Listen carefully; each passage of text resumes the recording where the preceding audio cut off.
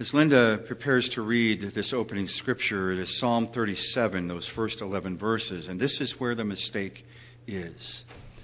Instead of delight yourself in the Lord and He will give you the desires of your heart, the more accurate translation is that God will shape.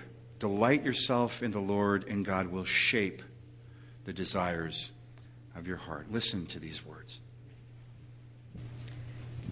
Do not fret because of the wicked. Do not be envious of wrongdoers, for they will soon fade like the grass and wither like the green herb. Trust in the Lord and do good, so you will live in the land and enjoy security. Take delight in the Lord, and He will give you the desires of your heart. Commit your way to the Lord. Trust in Him, and He will act. He will make your vindication shine like the light, and the justice of your cause like the noonday. Be still before the Lord and wait patiently for Him. Do not fret over those who prosper in their way, over those who carry out evil devices. Refrain from anger and forsake wrath. Do not fret, it leads only to evil. For the wicked shall be cut off, but those who wait for the Lord shall inherit the land. Yet a little while, and the wicked will be no more. Though you look diligently for their place, they will not be there. But the meek shall inherit the land and delight themselves in abundant prosperity. Holy wisdom, holy word. The gospel reading, and I invite, as you are able, to stand for the reading, is, again, very familiar words about the yoke is easy and the burden is light. But hear the words now with the understanding of how our souls engage with God. Linda? Let's stand as you are able. Come to me, all you that are weary and are carrying heavy burdens, and I will give you rest. Take my yoke upon you and learn from me, for I am gentle and humble in heart, and you will find rest for your souls. For my yoke is easy and my burden is light. This is God's word. Thanks be to God. You may be seated. Soul. I would be interested, if we had the time this morning, to have you respond to that same question that I asked at first service and had them turn and share this with one another. What is the soul? Today I begin this series on kind of basic Christianity, but want to take it deeper and deeper and deeper to help us discover maybe that there are things that we can do, and one of the things that we hardly ever talk about, believe it or not, is the soul, that which was at the very center. I opened the paper on Thursday morning, and there was a picture of Don Cornelius. Do you remember Don Cornelius, those of us that grew up in that time? Don Cornelius was the one who started the program Soul Train. And we heard that music this morning, and it just took me back to high school. And watching in wonderment, entree into a culture that I just wasn't that aware of. Although I remember at Lewis and Clark High School in Spokane, and being friends with so many for whom this show was definitive for them. But what I remember is that at the end of Soul Train, Don Cornelius always ended it with this phrase. He always said, "We wish you love, peace, and soul." And as always, the voice just went deep and soul. Well, the reason his picture was in the paper last week on Thursday was that on Wednesday it appears as though he took his own life. And that somewhere along the line, particularly over the last 3 or 4 years, Don Cornelius may have lost his way, maybe lost his soul. And I'll come back to that in a few minutes. We hear this word so often, particularly today. I mean, you hear of soulmates. But what's amazing to me, even as we look at business and business practices, more and more we're hearing The Soul of Leadership. One of the books that I've read now, I'm reading again for the third time, is The Soul of Leadership. We hear about the soul of an organization or the soul of business. And it continues to rise more and more into the verbiage of society. I remember not long ago, I am a Dan Brown fan. I love reading his books because it just pushes me so hard in my own faith. And when Dan Brown was the Da Vinci Code, and this is the one that I'm referring to today, is the lost symbol. And he introduced me to a new science, a science that I had never heard of, noetic science, the science of the soul. And they proposed that there is something very real, very physical about the soul in each one of us. That not only is it there, but it has weight and mass. And they believe that after studies of people who have died of watching this inexplicable change in the body, that the body loses approximately 3 grams of weight at that point of death. And they're contending that that in itself is the soul leaving the body. What is the soul? I think we've heard over and over that it's the very essence of who we are. One of the books that I really enjoy is it's a textbook. It's Charles Taylor's book, Sources of Self. And it was published by Harvard Press a number of years ago. And he asserts that within each person is a framework that identifies our nature. Something that's deeper than conscience or even our minds. This is what he says. I define who I am by defining my sources for how I speak, where I am connected to my family tree, where I exist in a social space, the geography of the social stratus and function in which I live in my intimate relationship to the ones I love, and maybe most crucially, in the space of what orients me from within. In a place deeper than those previously described. Some would call it spirit, he says, or that which guides how my most important defining relationships are lived out.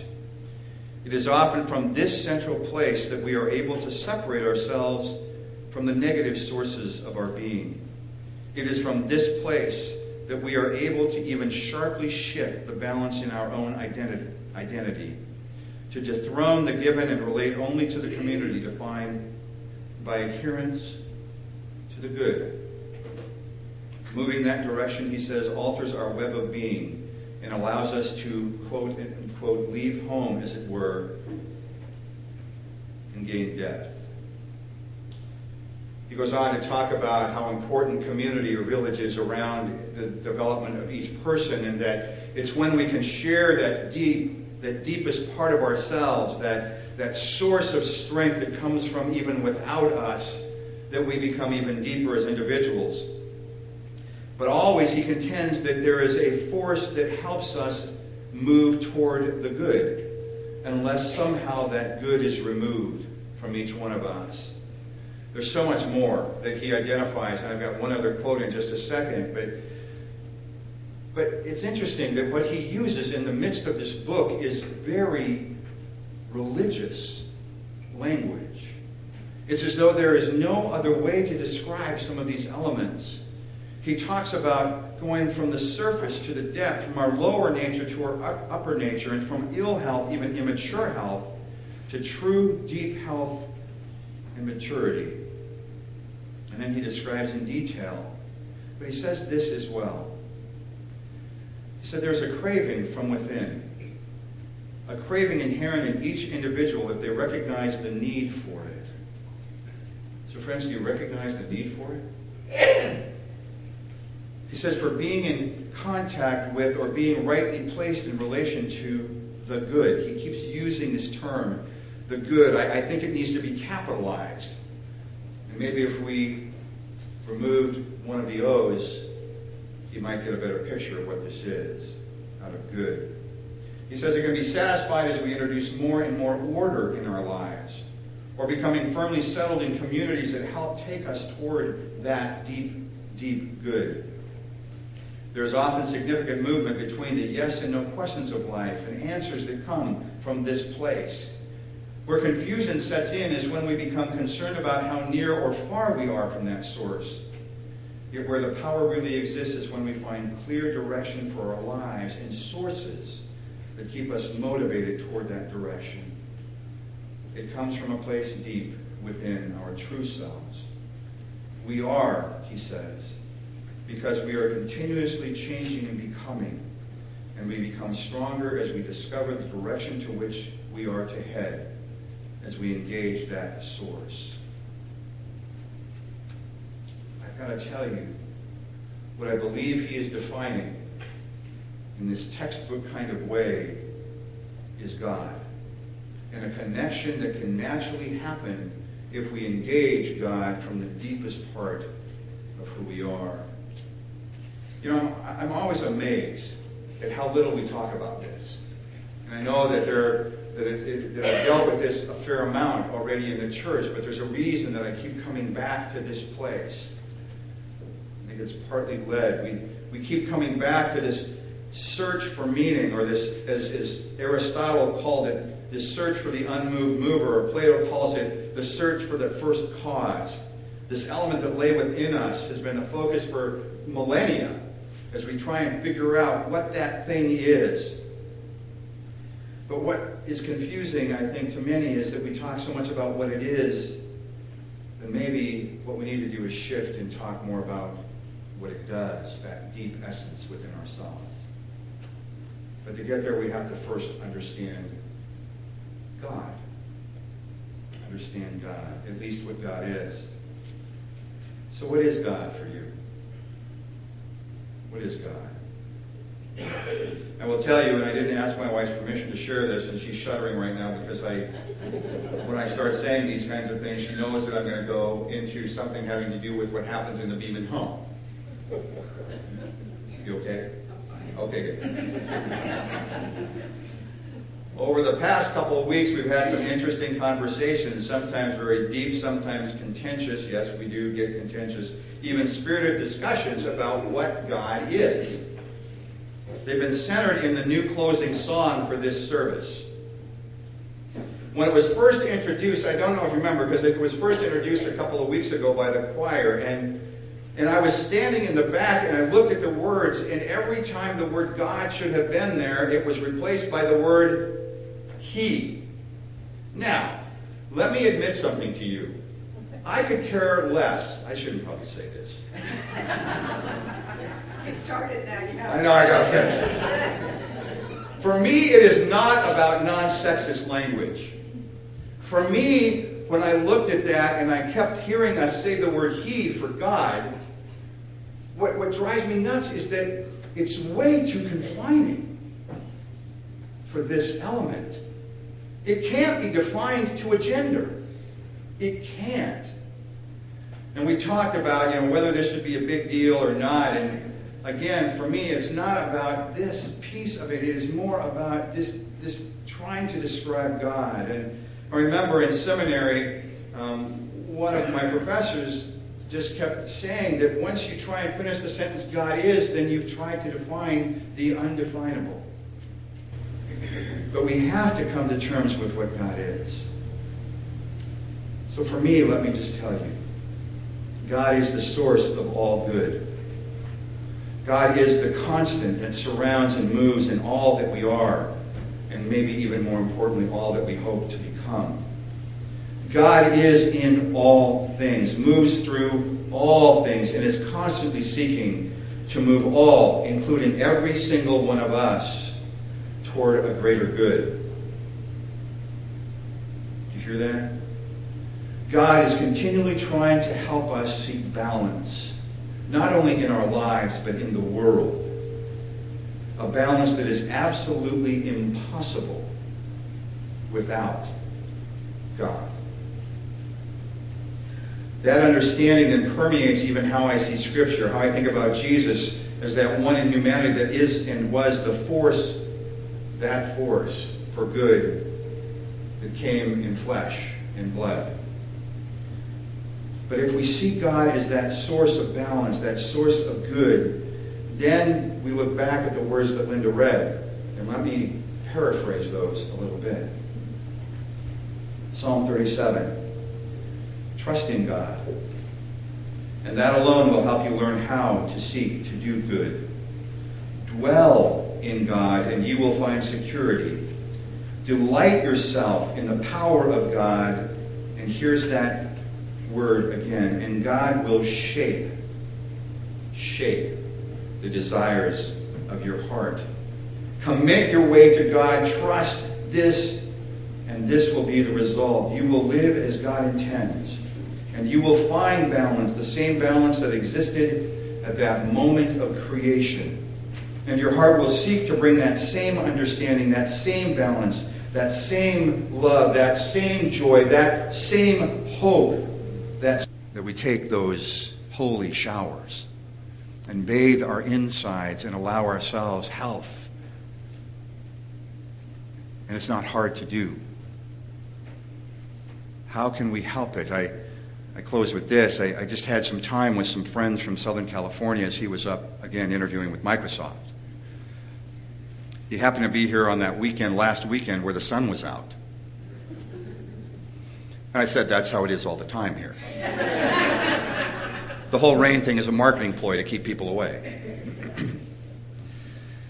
And it was amazing to listen to both of them, to Shannon and Michael, and even the sons, the boys, talk about living in this place.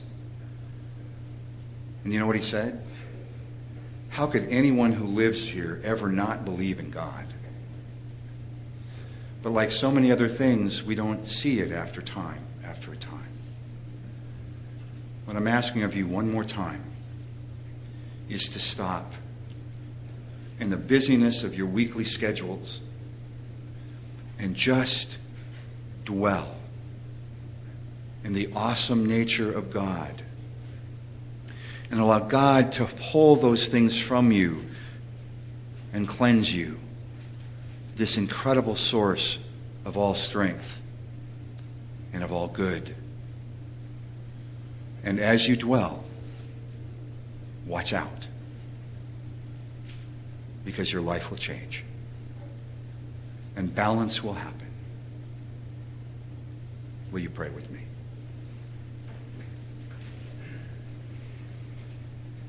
God of all creation, help us delight in you. Help us spend time in you at the most fundamental places of our lives. We seek you. Help us stop in these Sabbath moments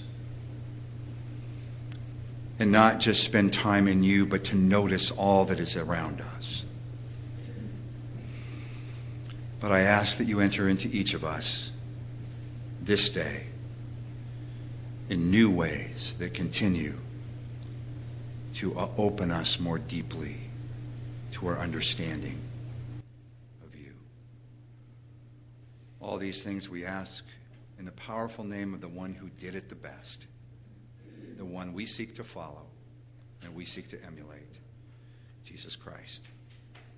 Amen.